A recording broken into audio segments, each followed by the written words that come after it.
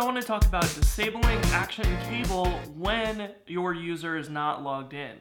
So in our notifications episode, we talked about the idea that you want to have notifications going over your WebSocket, but you don't necessarily want that to happen when the user is not signed in. There's no sense in the browser trying to attack the WebSocket connection and get a connection every 5 seconds or so, because that user is not authenticated, and that's why we're rejecting the connection. So how do we go disable this so that the JavaScript doesn't attempt to make that connection when you're not logged in? So as you can see here in the console, we have a whole bunch of status 101 requests, which means that it is switching protocols, but it dies right away.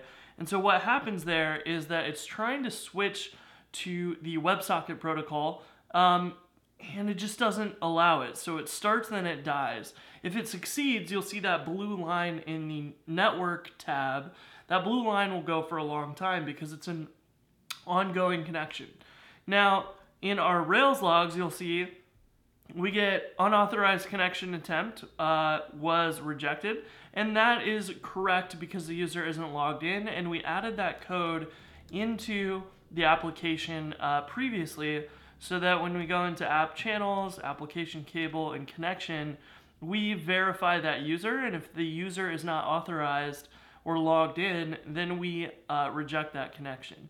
So the trouble is that the JavaScript isn't aware that we should not try, because the JavaScript doesn't know how to determine if the user's logged in or not. And that's typically the case, because the JavaScript should never have any idea of the session, because that needs to be encrypted. If you didn't have that encrypted, then your users could just impersonate any other user. So how do we actually communicate this to the JavaScript that the user signed in or not? Well, the easiest way to go about this, which I would recommend, is just to create a meta tag in the head. So here you can say, well, if the user is signed in, and of course we're using devise logic and methods here for this stuff. You'll have to adjust accordingly if you use something else or have written your own from scratch, but the same concept will apply. If the user signed in, let's print out a meta tag. So we can use tag meta for the helper here, and we can give it a name of, and if you're not familiar with the tag helper, which probably you don't see too often, the tag helper is super simple. You basically give it a tag that you want, the type, and then you can give it some other options. So you have options, and open and escape is true, and those are the 4 options that you can pass into it. So for example, you can create image tags or input tags or whatever, but this is kind of the lower level tag helper that image tag and all of those other ones, like form fields and stuff like that. This is kind of what it uses all behind the scenes. So those are helpers that kind of use this to do all of that. So a meta tag is really simple. We want to call it current user. So we'll say current user, and we'll give it some data attributes, and we'll say ID is current user.id, and that's it. That's all we really need. The presence of this tag in the head should be enough for the JavaScript to look it up and then determine whether or not to initiate the ActionCable connection. So let's open up the browser again and make sure that this is displaying properly on the page. So let's inspect the source. Let's go back here, refresh, inspect the source, and here we don't have the user signed in.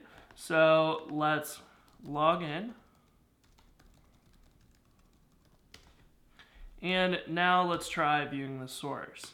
So now you can see that we have a meta tag with the name of current user and the data attribute for the ID. So this is working correctly, and now we can just adjust our JavaScript to detect that meta tag based on the name. So if you want to select that meta tag and you have jQuery, it's really simple. You just say meta name equals current user, and that's it. So we'll pretty much just check to see if this exists or not, and then wrap our ActionCable code with this line. Now the way we're going to solve this in the JavaScript land is really, really simple actually. you can set up your notifications channel to only execute if that meta tag, I'm going to do double quotes there, meta name equals current user. And we just want to check if there's more than one of these on the page. And if there is, then that means the user is logged in, and we will create that subscription. So we're only wrapping the subscriptions themselves because we could also wrap the cable.js create consumer, but there's really no sense in that because ActionCable's JavaScript is actually smart enough not even to try to connect if there's no channels defined. So if you have none of these subscriptions, then this will not even attempt to connect server side. So we can see that by going to our browser and refreshing as we're logged out. So I already logged out, and you'll see in the logs that you won't get a connection being attempted to connect to ActionCable. So this is nice, and it allows us to define those. And so if you have some that maybe everybody should always see, maybe you have a demo version or something like that, that every user should have a WebSocket connection. Well, in that case, then you could not wrap the subscription in your JavaScript, but for the ones that do require the user to be signed in, this is an approach that you can use for that.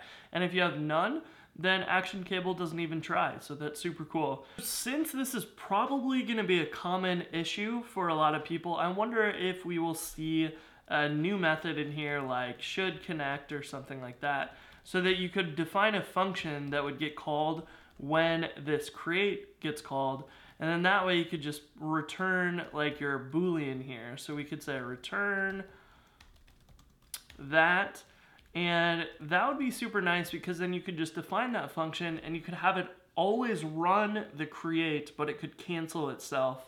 And then that way you wouldn't have to wrap this code with if statements and kind of introduce more logic into your code. It'd be kind of nice to have a method like that. So maybe we'll see that. Maybe it's a pull request or something that someone could add to ActionCable. I don't know what other people will think about that idea, but I think that the thing that we'll see often is that when you're authenticating users for WebSockets, you're probably going to see a lot of users who aren't logged in and are just continuously attempting to connect. And while that isn't a huge load on the server by any means, those are very fast connections, it's still unnecessary work for it to even try. So I'd like to see that maybe cleaned up a little bit better, but for now, the if statement approach works really, really well and isn't that hard to maintain. It's not too bad to look at. And so, yeah, that is the approach that I would take for now.